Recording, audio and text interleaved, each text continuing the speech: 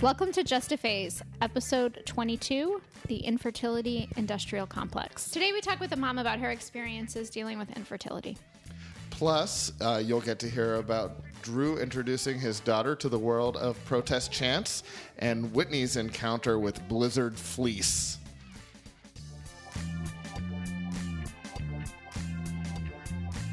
Hi, I'm Whitney Crispell. I'm mom to two girls, ages 2.5 and 9 months. And my name is Drew Ludwig, and I am father to three daughters, ages 10, 7, and 5. And we might swear, so you're warned. How are you, Drew? I am doing well. I had a ton of fun last night because you organized a big rally, and I got to be a part of that. So, yeah, should we give some context? Let's do that. Okay, so I think actually we've talked in the past about this terrible school board member, but we have a terrible school board member in Buffalo. His name is Carl Palladino. He ran for governor.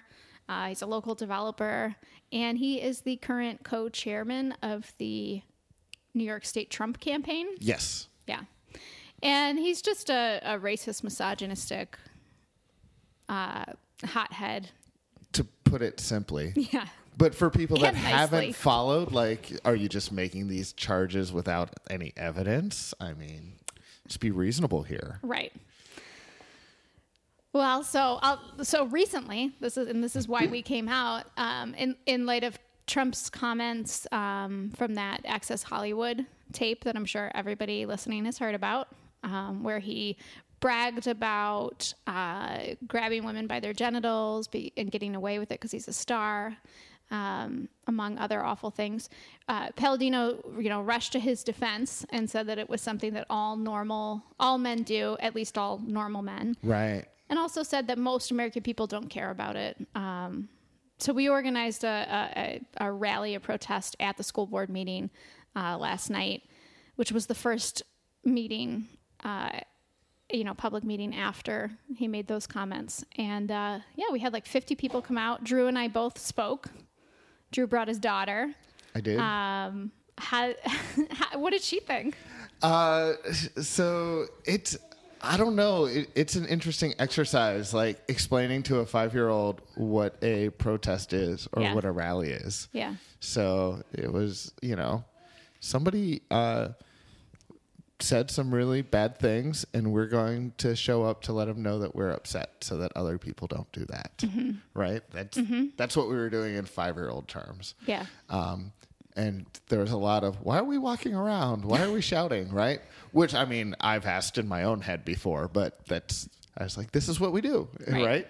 And then we went to it, and we went to the rally, and she was able to participate, and she likes making noise, so she was shouting along and chanting along. And this morning, I discovered that she was still chanting. So she woke up chanting racist, sexist, anti-gay, Palladino, go away. We got to leave Carl out for that. Yeah. Palladino, go away. Racist, sexist, anti-gay. Yes. So that's awesome. I'm not sure. I'm pretty sure she doesn't know the definition of all those words, but it's in her head. Love it. Yeah. Love it. We'll see if she starts leading chants at school. My wife told me I have to field those phone calls. Yeah.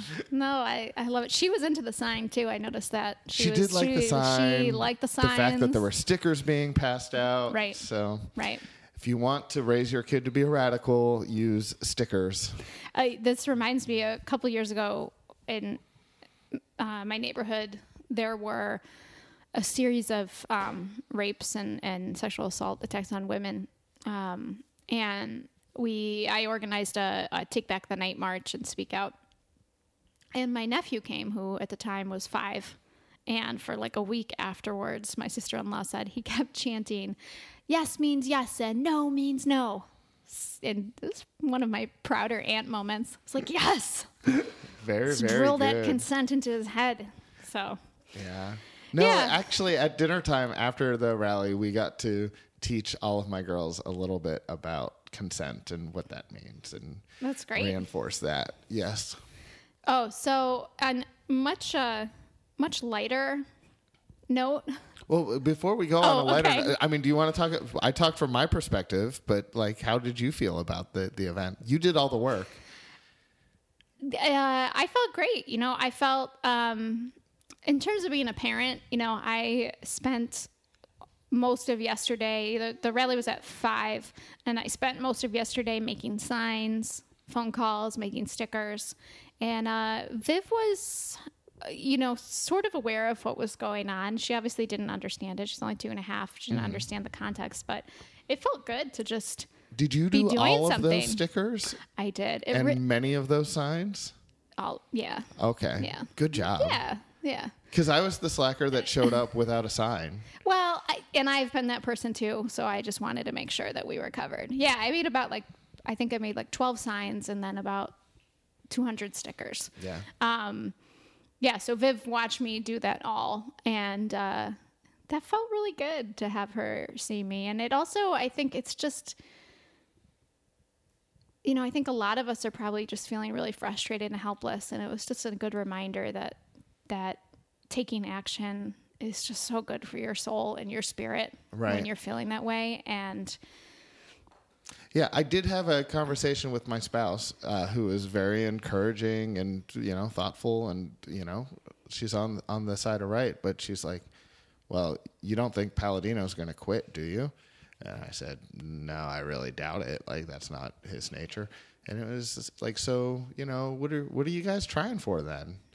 And I had to think about it. But I think it's a little bit of like all of the next Palladinos and all of the folks that would go with that, you know, like you're going to think twice because we're not going to let it work. Well, and also he has people he has colleagues on the board that need to form partnerships and work with him. Maybe they can think twice about doing that. Right. And they can puts pressure on their relationships. So it's not just about him. And it also sends a message to the larger community that's offended by him that like, yeah, you're not alone. Like we all think or many of us think he's a jerk. All of us normal people think he's a jerk. Yeah.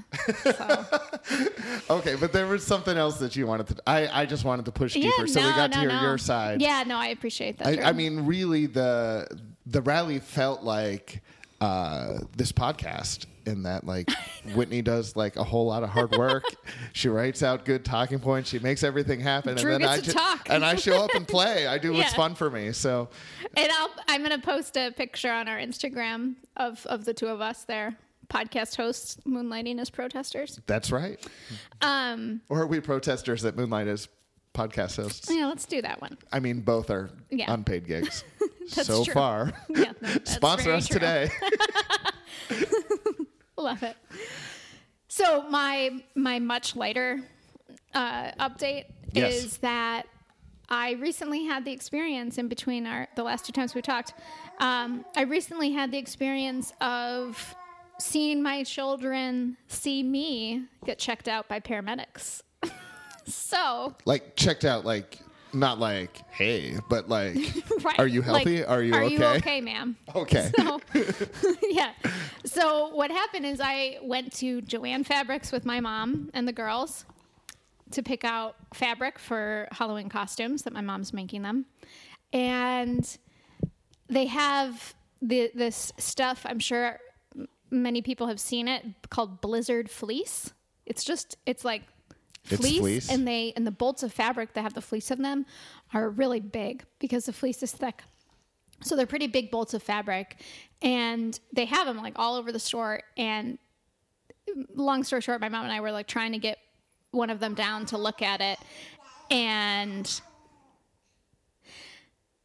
2 of them fell off the top shelf and hit me on the head. Oh my. And it hurt a lot. My mom laughed at me. And I was like, actually, Mom, my head really hurts. And are you sure you want to talk about this on the podcast? Yeah. I mean, I assume there's a lawsuit pending. No, there's not. And so we walked around the store, you know, for a couple more minutes picking stuff out, and I just started to feel like progressively dizzier and like kind of out of it. So by the time we got to the cashier, you know, my mom, I think, was having some guilt about laughing at me. And so she was like, told the cashier, she's like, fabric fell on her head and she's very dizzy right now. And we don't think she can drive our children home. And the cashier, like, you know, immediately jumped into this. My father's a paramedic. I'm calling them. You need to get checked out for a concussion. Wow. So the ambulance came, and because it was like the suburbs, although maybe this would happen in Buffalo too, but I like to think that they have less going on.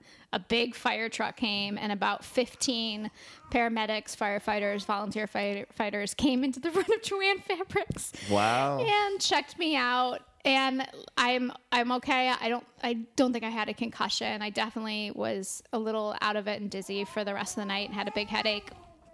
But the girls were super great, handled it really well. They both got stuffed animals from the firefighters, little fire puppies. But for the rest of the week, Viv just kept talking about the firefighters and remember the fabric hit you on the head? Like, yes, but it was quite the experience. It's ridiculous. Yeah.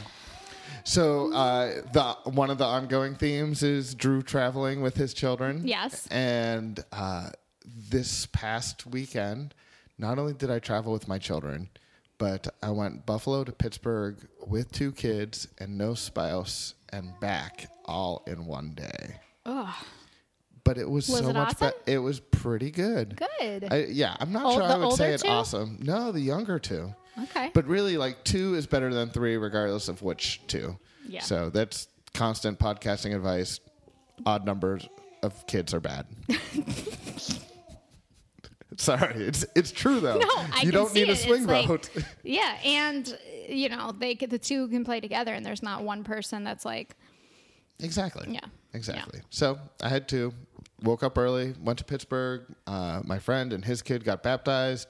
And then, and my kids were with their grandma during all that. So then I met up with the kids and my mom, and we ate dinner and drove back home. Besides just having 2 kids, in even number, any other things that made the trip worthwhile, worthwhile, you think?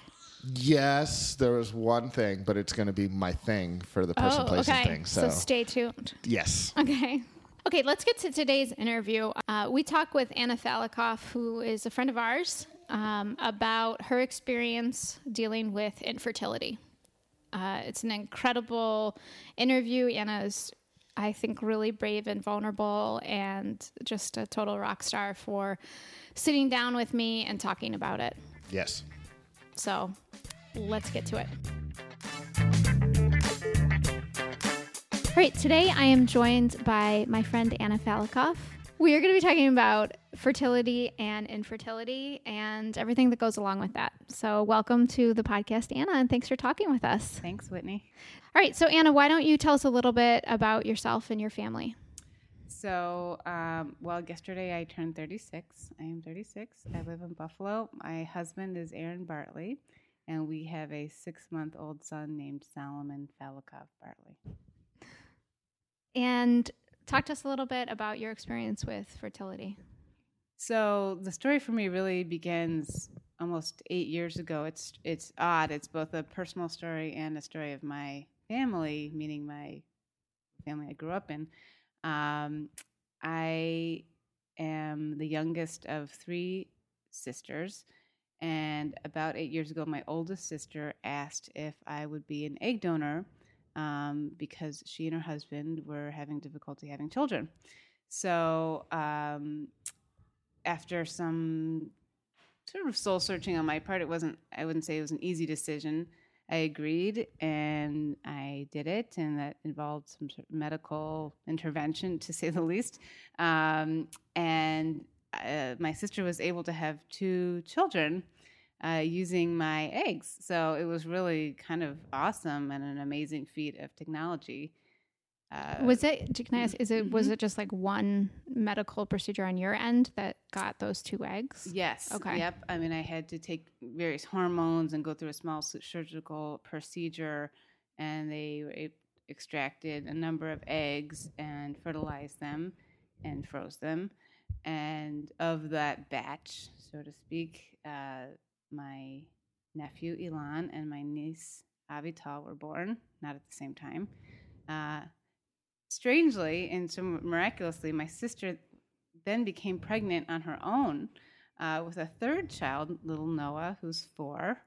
It's wild. So yeah, she's got a family, of 3 kids, and 2 of which are genetically partially mine. But we don't think about it that often. It's just what happened. And so I started I started sort of entering the world of fertility and infertility. And I think I mentioned to you in an email, like in the infertility industrial complex, I entered it about 8 years ago. And thinking at the time I was 27 and not ready to have kids. But then several years later, when I was ready to have kids, or I should say Aaron and I were ready to have kids, we found ourselves in an odd situation, which is that we were having trouble. And maybe we tried a year and a half, just au natural. It wasn't working. And long story short, we ended up in the same medical office that I had been in 8 years before. Oh, wow. And it was just a very odd sort of turn of events. And I learned a lot through it, and I suffered a lot through it. And that's why I wanted to share my experience. Mm-hmm. So you had also mentioned when we were chatting that you wanted to maybe give a little bit of a disclaimer. So before I go ahead and ask you some more specific questions, maybe you can share that disclaimer. Yeah, thanks for reminding me. So, I mean, when my husband and I were going through our own struggle, it was hard to hear other people's stories sometimes, particularly those that turned out well. And that sounds like petty and mean, but you just felt jealous and resentful, or you would compare one situation to another. And so when I first spoke to you about coming on to talk about fertility, I had a second thought. I thought, well, I'm not sure I would want to hear my story now that I have a child if I were listening a year ago, or a little over a year ago, before I was pregnant. So, if anyone listening is going through a fertility struggle, I was successful. We have a baby, and so that might feel you might feel jealous or resentful, and that's just fine. And you get it. I get it, and you can turn it off right now. Like that's cool. Yeah. But maybe there's also something to be learned, because I also felt that one of the reasons it was so hard to go through the experience is because it's so isolating, and it's not spoken about very often. And it's for many obvious reasons, it's something people don't talk about openly, and so you suffer alone. And I did want to, in my own small way, try to remedy that by talking about it here. Well, I want to come back a little bit later to that piece about, the isolation and suffering alone. But before we do that, let me just get back to kind of your, sorry for lack of a better word, your journey there. Yeah, sure. But so when you said you were trying for about a year and a half, just trying to get pregnant, quote unquote, naturally, like what was there a point in that process where you started to think like, this isn't working? Like, how did you eventually get to the spot where you realized, okay, we might need some help? Yeah. Well, I think the standard textbook guidelines is that after a year of trying, if you don't have success, that there might be a medical problem, or there might be a reason to seek intervention. And maybe if we were a little younger, I would have let that go longer. I think conception is really mysterious, and despite our very sophisticated technology and understanding of the process, there are elements we don't understand, and maybe we could have been a little bit more relaxed about it.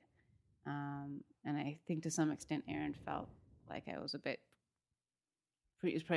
eager to jump the gun in terms of going to the medical establishment, but I felt anxious about our ages, and also maybe my experience before with my sister. I'd sort of just seen it's a tricky thing. The more you wait, the less your chances go down, and the more your chances go down, the less likely you are to get pregnant because of your age. So I was more likely to get intervention than maybe others due to my experience in witnessing my sister.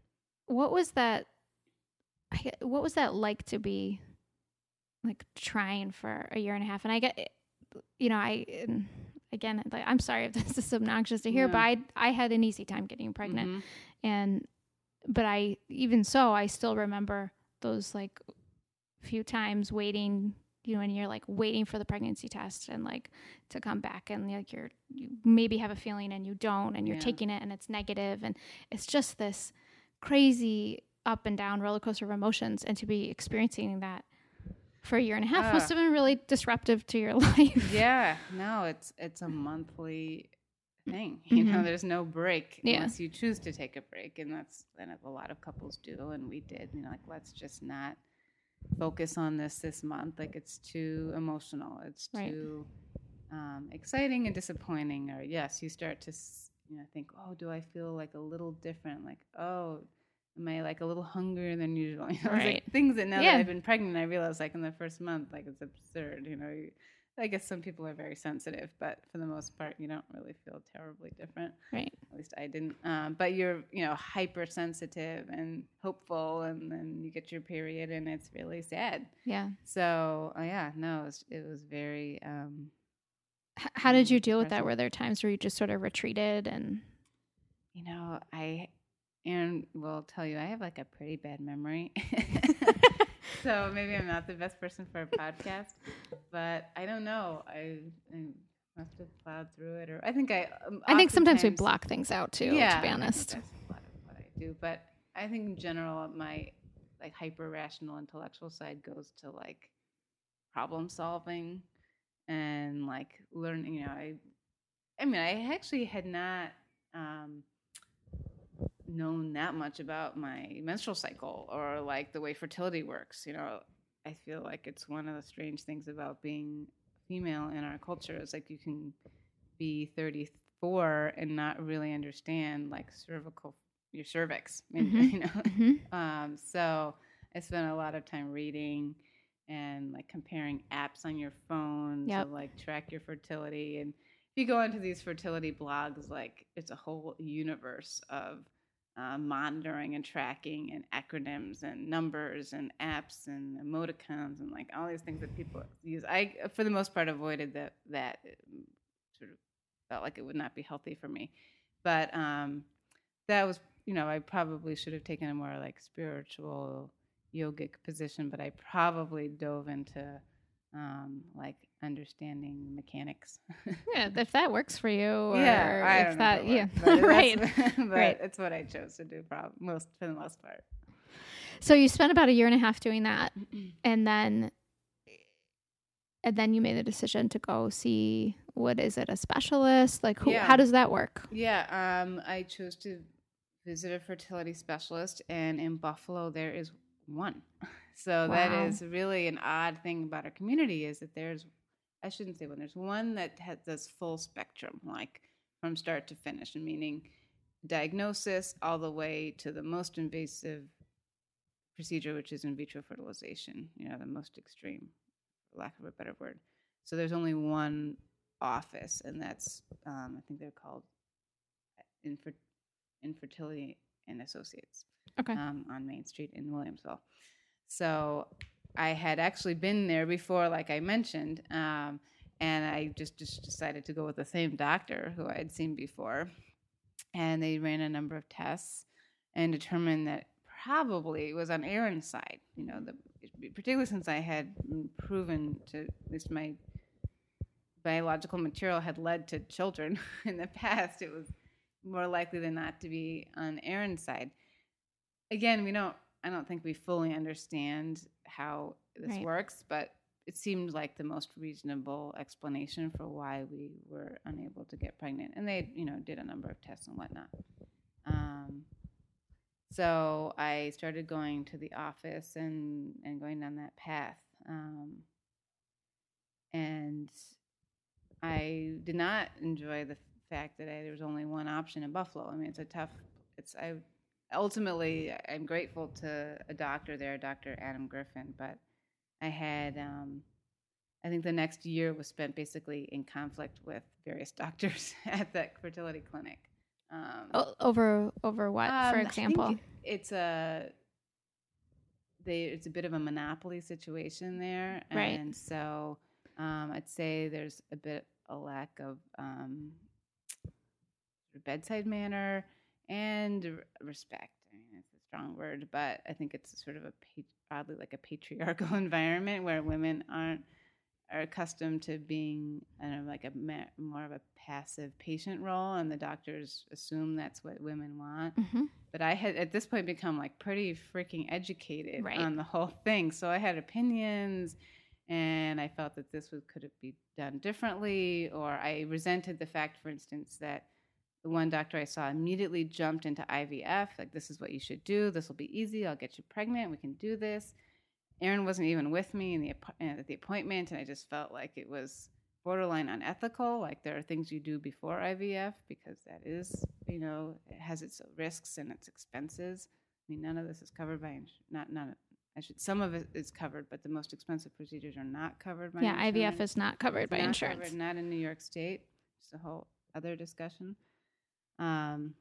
So yeah, the doctor's office was a sort of a conflicted place for me and a tough one. Actually, I went to Rochester for a while at the university affiliated practice, and I felt like it might be better, and I did learn a lot there. And then you came back to that practice. I came back in part because the doctor that I ultimately chose had trained in part in Rochester and had a relationship with a doctor I was seeing there. And I liked that relationship, and he sort of, I think, came out of a different place than the other older doctors in his practice. So you did advocate for yourself and for Aaron to try other things before IVF? Yep. So the standard protocol is you start with what's called IUI, intrauterine insemination. Just like basically a turkey baster sort of thing. Mm-hmm. Well, actually, no, I tried to do things a DIY like myself. I forgot about that. There's a bit of a funny story. I don't know if it's that funny at all. Sorry. It's like really gallows humor. But a midwife that we both utilize, Christina. She's been on the podcast. She's been a guest. Okay, great. Yeah, I had no idea who she was, but I knew that she had been your midwife, and I wanted a speculum, plastic speculum, because I just thought I was going to do this myself, basically with a turkey baster. Yeah. And so our friend Sarah Gordon suggested that I ask this woman, and Christina, who had never seen me before, no clue who I was, packaged up a little speculum in a plastic bag and wrote "Good luck, honey" or something. That sounds so like her. Yeah, and Sarah, who worked out in the suburbs, went and picked it up from her. Me. And so anyway, I tried a few things on my own, or we tried them on our own, I should say. But then I went to the next sort of lowest intervention procedure, which is IUI. And that did not work. I think we did that 2 or 3 times. And then the next step was IVF. Okay. Yeah. And I think I was a little more, wasn't as conflicted about doing that than maybe others because I had been involved in it before. But it has its, it's a very small percentage of infertile couples use IVF. It's expensive. Right. It's so it's really something that only privileged people can access. Mm-hmm. It's resource intensive, and I think there's a little part of the culture that says you need to just accept that you're not going to have children, and you're going to something that's really unnatural, and the Catholic Church, condemns it, and I think there's a general sense that it's maybe not the best thing for you or for the children, to read that kids born from IVF have problems that none of which has been proven, right? But I think it's scary. Yeah, you that know? like intense parent guilt that everybody has sounds like Yeah. it started even. It's like if you're dealing with infertility, starts Yes, before you starts even there. have a child Right. in your womb. Totally. So you felt that did you feel that like from yourself too? Like that, like, did you have to? I felt a little frightened. Certainly felt frightened about like the effect of the drugs, and what a child born from IVF could possibly suffer. However, I had the experience of seeing my niece and nephew who were born Yeah. through IVF, and they seemed like perfectly delightful, Yeah. wonderful children. And I wasn't as frightened about the intervention because I had already done basically the hard part, which was taking the drugs and gone through the surgery. But the judgment and Uh-huh. did you internalize Oh. that too? I had. I mean, as I said earlier,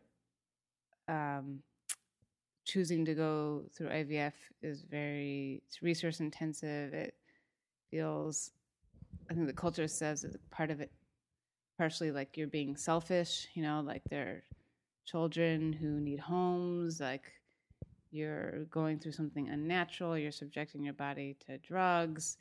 And I remembered having a little bit of that judgment with my sister, who had tried many times. And as a younger sister, years away from having kids, it just seemed like, at what point do you call it quits? And, you hear these stories of women or couples going through 8 cycles of IVF, and becoming obsessed, or marriages falling apart, or like people going bankrupt. And my sister wasn't going down that path to that extreme, but I did have a few of those thoughts. And I think I even asked her at one point, I'm reflecting now, that like whether she'd considered adoption. And it's like absolutely not a very nice thing to say, because obviously someone who's infertile has thought about adoption. Right. It's like you're not saying anything revelatory. Right. So when it was our turn, I had a few of those thoughts, but I also, I think in part because of my experience with my sister, I was just more ready to plunge into it. Yeah. And I wasn't as caught up, I think, in feeling guilty or selfish or privileged. I just thought, like, fuck it. Was do it. what was that like for your relationship with your sister? Was she able to like talk to you about things in a way that maybe other people didn't know, they didn't relate I mean, she to? was very versed in the medical world, Yeah. So I think she was very available and helpful to talk about medical stuff. Yeah. I don't think we talked too much about sort of like emotional, psychological stuff. But, she had gone to doctors in New York. She had, sought the best. In fact, she had ended up going with doctors in San Diego, where we were raised. So when the procedure took place, I actually flew to San Diego for like the final retrievals. And there was actually, I'm reflecting on it, a lot of drama in that particular day of that surgery, she had, I don't know why the doctors thought this was a good idea, but there's one final injection you have to take to like release the eggs from your ovaries so that they can be extracted. And it's a very important drug. It's called the trigger drug. I don't remember the name of the drug itself. For some reason, they thought it was a good idea for my sister to give me this drug, and like it's a shot in the butt. And so we were like, sure, but it requires like mixing these two things. And so she gives me the shot, and we go the next day, and they do a ultrasound, and like the eggs have not been released. Like the trigger shot didn't work, and we realized that she had given me the shot incorrectly. Oh. She was anxious or nervous, and she forgot to mix the two things together. So it was this crisis. Like all of this work It was all supposed to culminate on this one day with this one shot, and it was completely devastating. The doctors decided, like, well, there's nothing to lose. Like, they were just going to give it to me again to see what would happen. And they basically thought it was not going to work and that, like, we'd have to start all over again or something. It was so devastating. But somehow it worked. So anyway, so we'd gone through this. The obvious question, why would they let I don't know. It's idiotic. Yeah. Oh my God. Just completely stupid. And why no one in my family, including myself, thought like, well, let's have like someone else do it. Let's let the person who maybe has the most emotionally riding on this moment most to lose. Make a like medical decision. Oh my God, your poor sister. I know. It was so devastating. We were all like shocked. Yeah. You know, it was stunning. Yeah. And there's nothing in the literature about what to do next because it had never happened because no one, you know, usually medical professionals give shots or like neutral, non-involved parties give shots. So anyway, so my sister and I had these intense experiences. She was available for me when it was my turn, so to speak, to sort of give advice. But, you know, I think she was also just rather horrified, you know, that it was, I had to go through this now. And she didn't articulate this to me, but I could feel the tension. Sure. And the discomfort. And my brother-in-law also everyone feeling so badly for me. It was like kind of, you know, a type of pity. And I sort of felt self-pity. Like, oh my God, I do this, you know, no good deed goes unpunished. You know, I've done this for my sister and my family, and now, like, my God, how could this happen? And woe is me, and blah, blah, blah. So when I was finally pregnant, it was a huge relief, not only to me and Aaron, but to her. Just not to have to deal with that. I don't know if it was guilt or stress or whatever that emotion is. Well, I mean, obviously that situation with your sister is complicated and unusual. So I think that's always hard to navigate. But I want to talk to you just in general, I guess, about people in your life while you're going through this who knew or didn't know. You know, you mentioned you had a friend who knew that you're going through it enough that she got you the speculum when you were doing your DIY treatment. But how many people, I guess, in your inner circle knew, or how did you tell them? I mean, I tried to be open and forthcoming with friends because from the beginning, I felt like one of the challenges was secrecy and isolation. Yeah. And like the personal, political, whatever, like it seemed important to speak openly about the challenges and the suffering we were having. On the other hand, it's a bummer, you know, and you don't really want to burden people with the dailiness of it, you know, or the monthliness of it, you know, it's constant. And then with friends with children, it's particularly challenging because you want to experience the joy of children with them and, you know, share in the pleasure of their pregnancies and births, but you know, you've got this weight on your shoulder and it's hard to balance those things. Yeah. It's loaded. So do you feel like you had it, like it was loaded on your end and then also on their end too? Like, were you worried that if they knew you were going through this, they were going to be afraid to like share news with you or, you know?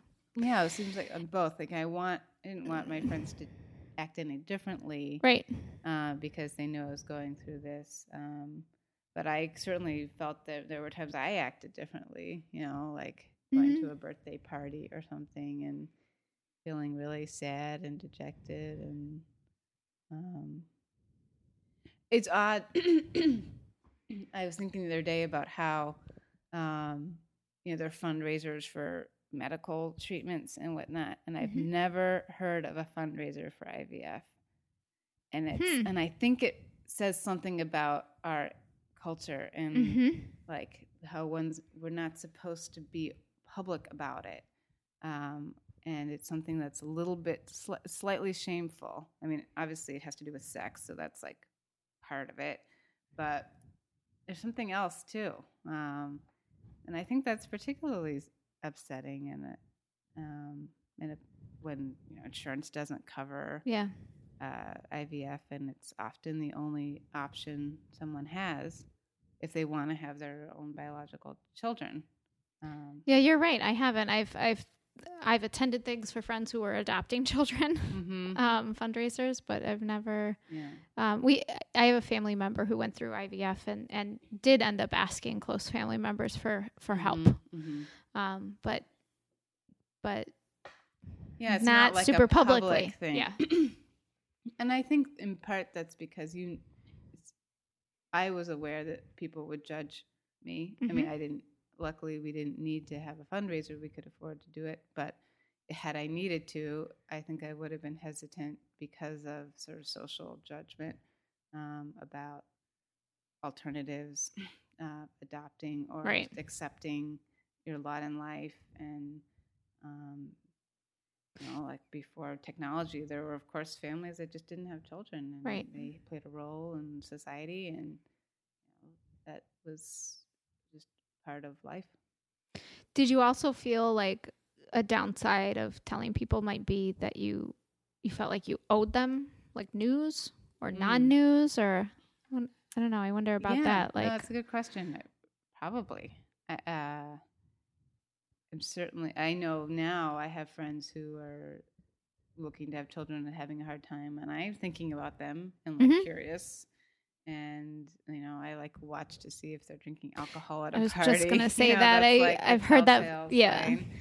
And you're, but you never want to ask. Right. Although I'm remembering that I wanted people to ask me that there was never a time when I felt uncomfortable talking about fertility. And I felt like it would be more normal if it was like talking about, how problems at work, or the way we talk about, other types of problems in our lives. But I also understand that some people might not want to talk about it as freely, and my friends might wait for me to bring it up. Right. Which is fine.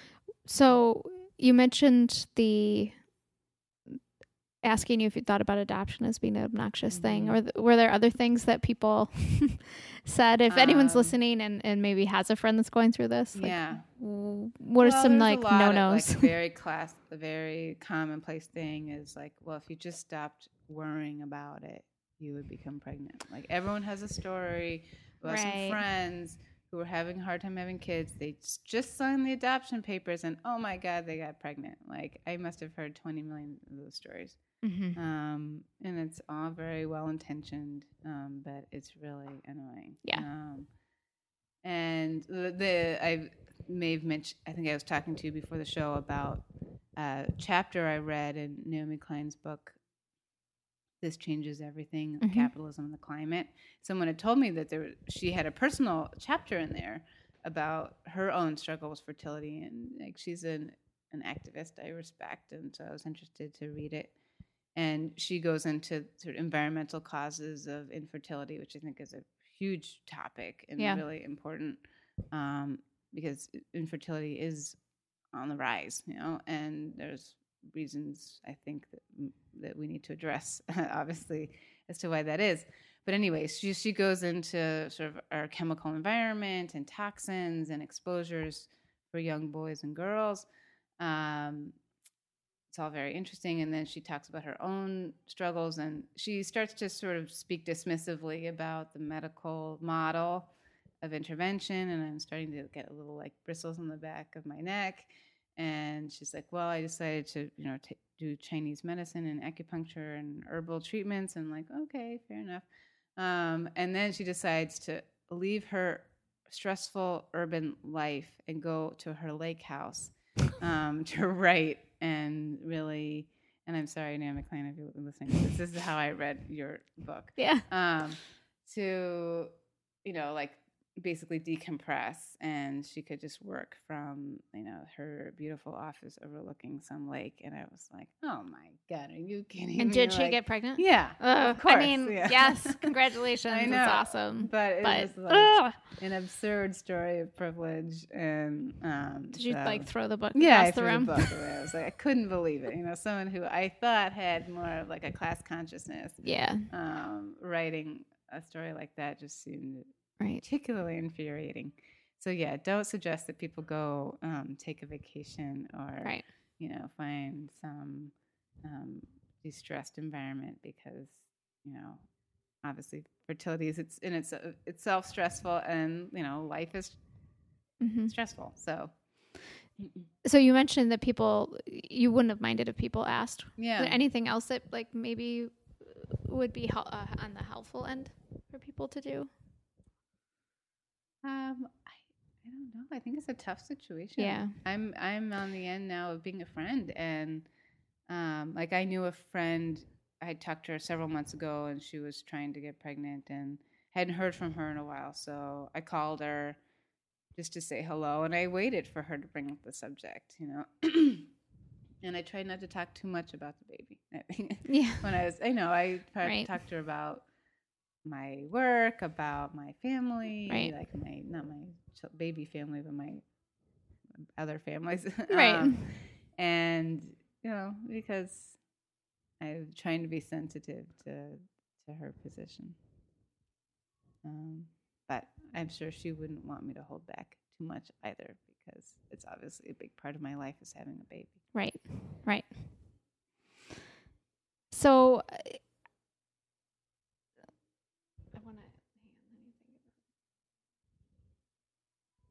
So if someone's listening to this and they're going through infertility, maybe they're just starting this medical intervention in the middle of it, do you have any advice for them based on your experiences there? Because it sounds like you were a good advocate for yourself. Yeah. I mean, this is very specific, but like for Buffalo people, I really thought Dr. Adam Griffin was good. Okay. We'll put a link to his website there. The practice, unfortunately, I wouldn't go to other doctors in his practice, but he was quite compassionate and respectful. And so, yeah, I think finding a doctor that you trust is really important, because you are in... there's a lot of medical decisions that need to be made.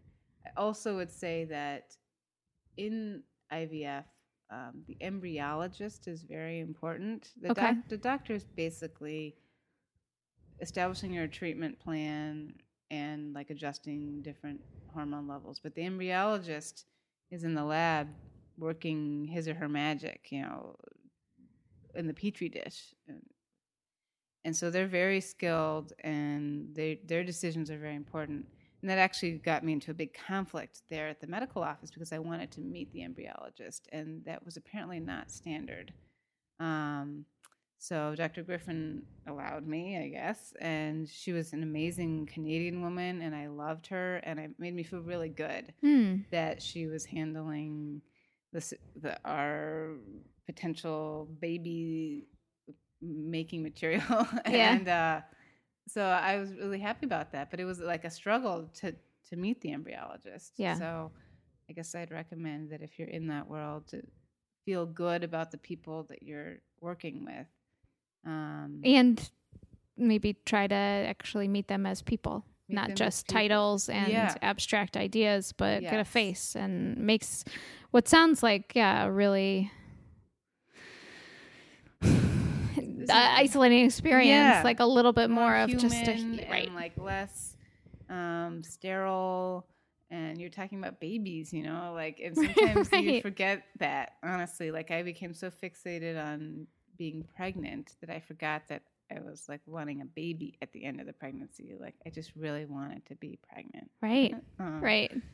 So having people who are like there with you and have a sense of humor and who are compassionate and not jerks. I mean, honestly, I had like a lot of conflict. I do think that I was sublimating a lot of my energy into conflict, and that's actually a characteristic that I carry from my mother, of like feeling like you have to be your own advocate in the medical system or else like you'll get screwed. Mm-hmm. And I think there's a certain truth to that, and maybe I was a little bit over the top. But anyway, in the end, I did find someone who was good for us, Mm-hmm. and that was really important. And there are support groups. I never went to one, but I think that could have been helpful. Particularly if you don't have like a circle of friends that you feel comfortable talking to about the issue. And I was in a unique situation because I was a certain amount of familiarity with the whole thing Right. before. If I hadn't had that familiarity, maybe a support group would be better. And from what I understand, support groups like vary between like, did you take 50 milligrams of Follistim or 22 of Lupron? Like they can be very like technical or more emotional, psychologically supportive, and that same group might vary, on the day. That sounds like it could be good. Are there therapists too that specialize in this? I mean, I'm sure there are. Yes, thank you for reminding me. I went to a very good therapist in East Aurora. It took a while to find her, actually. Okay. That was one of the kind of problems I had with the clinic is I really think that the psychological component is as important as anything else. Yeah. And like the Rochester clinic, like it's part of your treatment is like your ability to talk to a therapist. And I thought that was so cool. It's like no extra cost. It's just all in, like it's part of your... That makes a lot of sense. It makes a lot of sense. And in Buffalo, like they just don't view it that way. And eventually I was able to get a name of a woman, I can't recall it now, through the clinic, but it was like a struggle to get there. But she was really very good. And then I was just thinking about something else. Support group, a therapist. There aren't very many like references in our culture or in literature. It's odd. Like where there are childless couples in literature, like they tend to be like dysfunctional, like alcoholic, destructive. Like it's just sad. Like there's no real prototype. There's of course people who voluntarily choose not to have children. Right. And that's one thing, but people who did try and weren't able failed, to. Or and adoption has its. I think a lot of people think adoption is like, it's just the obvious alternative, but you can fail at that too. Like it can cost a lot of money, and then you end up with no child, or it's it can get complicated with the legal system. So that's a bit of a non sequitur, but just I think there's just challenges everywhere you turn. Yeah. And yeah, I'm sure there's support groups specifically for that as well. And I think some fertility support groups transition into adoption also. Here was what I was going to say. Okay. Which is that I think in larger cities, you might have a larger cohort of couples going through fertility problems, in part because you have more professional women who delay childbearing. And so it may be easier than in Buffalo, where it's just a smaller city, so like the pool is smaller. And I think there isn't as many of those types of people who delay having children, or so for various reasons, their careers, don't let them. Right. So I don't know what the support world looks like here, but I know there are some groups. So I think we could keep talking. It seems like there's just layers upon layers when it comes to this topic. Yeah. And I'm just so thankful that you are open about this. What you were saying earlier about when we were talking about fundraisers, it just made me think about something somewhat related. I was talking with a friend about miscarriage and about how there's no greeting cards for miscarriage and pregnancy loss. And it's a huge topic. Yeah, there's these big pieces about parenting and pregnancy and trying to become pregnant that are kind of in the shadows, and I'm just so grateful for you talking about it. And I think that people will get a lot out of hearing from you. I hope so. And thanks, Whitney, for having me. Yeah. And, I guess I'm like available to talk to anyone who wants All right. to talk about like specific or general. Okay. You know. And I'll get some of the links from this, like, Western New York specific Yeah. resources. Yeah. But actually, let me just, is there any websites or books that you read that were particularly helpful? Not the Naomi Klein book. Not that one. I'm actually reading one now. Again, I don't know if it's possible to read while you're in it. Okay. But it's helping you process. It's helping me process, which doing this podcast was really great because I hadn't really sat down and like thought about my experience as a whole until like yesterday when you said you were coming over at 4:30 today. So the book is called The Art of Waiting on Medicine, Motherhood, and Fertility, or something like that. I actually heard an interview on NPR with a woman who wrote Belle it. Boggs. And she's actually reading it. I was reading it this morning, like helped jog my memory on like my own experience. And I think it's very authentic sound. I mean, it's her own memoir, so obviously it's authentic, but I like the writing. And I think it's a good sort of group of essays on her own experience and some interesting insights into nature and the infertility is a natural phenomenon as much as fertility is natural. That was helpful. Okay, The Art of Waiting. Mm-hmm. Okay. All right. Thanks. We'll Thank put it you. up in the show notes, everybody. So thanks again, Anna. Thanks, Whitney. All right. Thank you so much, Anna, for sharing yourself and sharing your story, and we very much do appreciate it. Yeah. All right, Drew. Let's do our picks for person, place, or thing. I'll go first. I'm going to recommend the show Catastrophe. It is on Amazon Prime. So if you don't have Amazon Prime, steal someone's password because it's amazing. It's totally worth it. There's 2 seasons out there. The first season deals with the couple being pregnant and really not giving anything away. And the second season is about early parenthood. It is So is the child the catastrophe? Nah. Okay. No. I'm just Kind checking. of. Well, kind of, but no. It's really funny. And it is just so affirming. Like it is, they really nail everything about pregnancy, at least in my experience, pregnancy and nursing and marriage when you have 2 small kids and no time to talk. And it really hits home. It's so funny. all right. Yeah. So my thing is the dance party.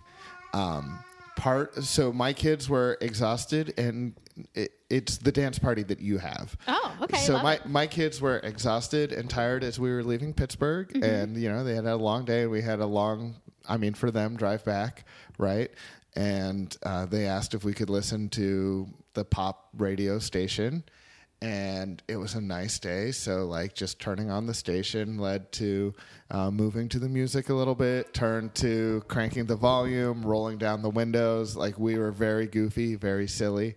And as much as I'm like silly, probably more than the average guy, and in different places in life, like I usually don't like go like all the way like full out silly, and we were just goofy. Like we were singing along and shaking our heads and doing dances in our car seats, and it was great. The kids absolutely loved it. It burned out the rest of their energy, Right. and when it was time, it's like, okay, now Dad's going to listen to NPR, and you're going to be quiet. And they're like, okay, and then like, bam, they fell asleep. Oh, Yeah, good so strategy there. Yeah. And usually I don't believe in the tire them out strategy because Yeah. when you're tired, you don't have self-control, and then Right. there's screaming matches and all that stuff.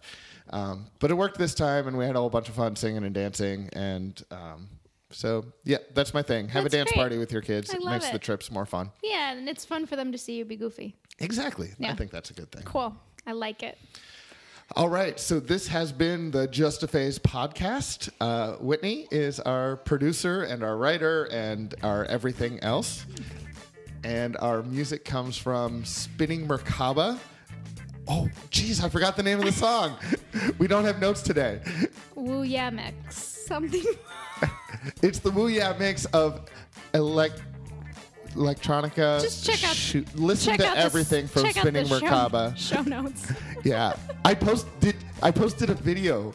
You can listen to the whole song now if you want. I did. On our you did listen to the whole song? Yeah. Oh, it's yeah. not so bad. Check out our Facebook page, Just a Phase Podcast. We're on Instagram under the same name. We're not working with notes today, people, so. I'm sure nobody can tell. All right, sure. Have a good couple weeks. You too. Bye.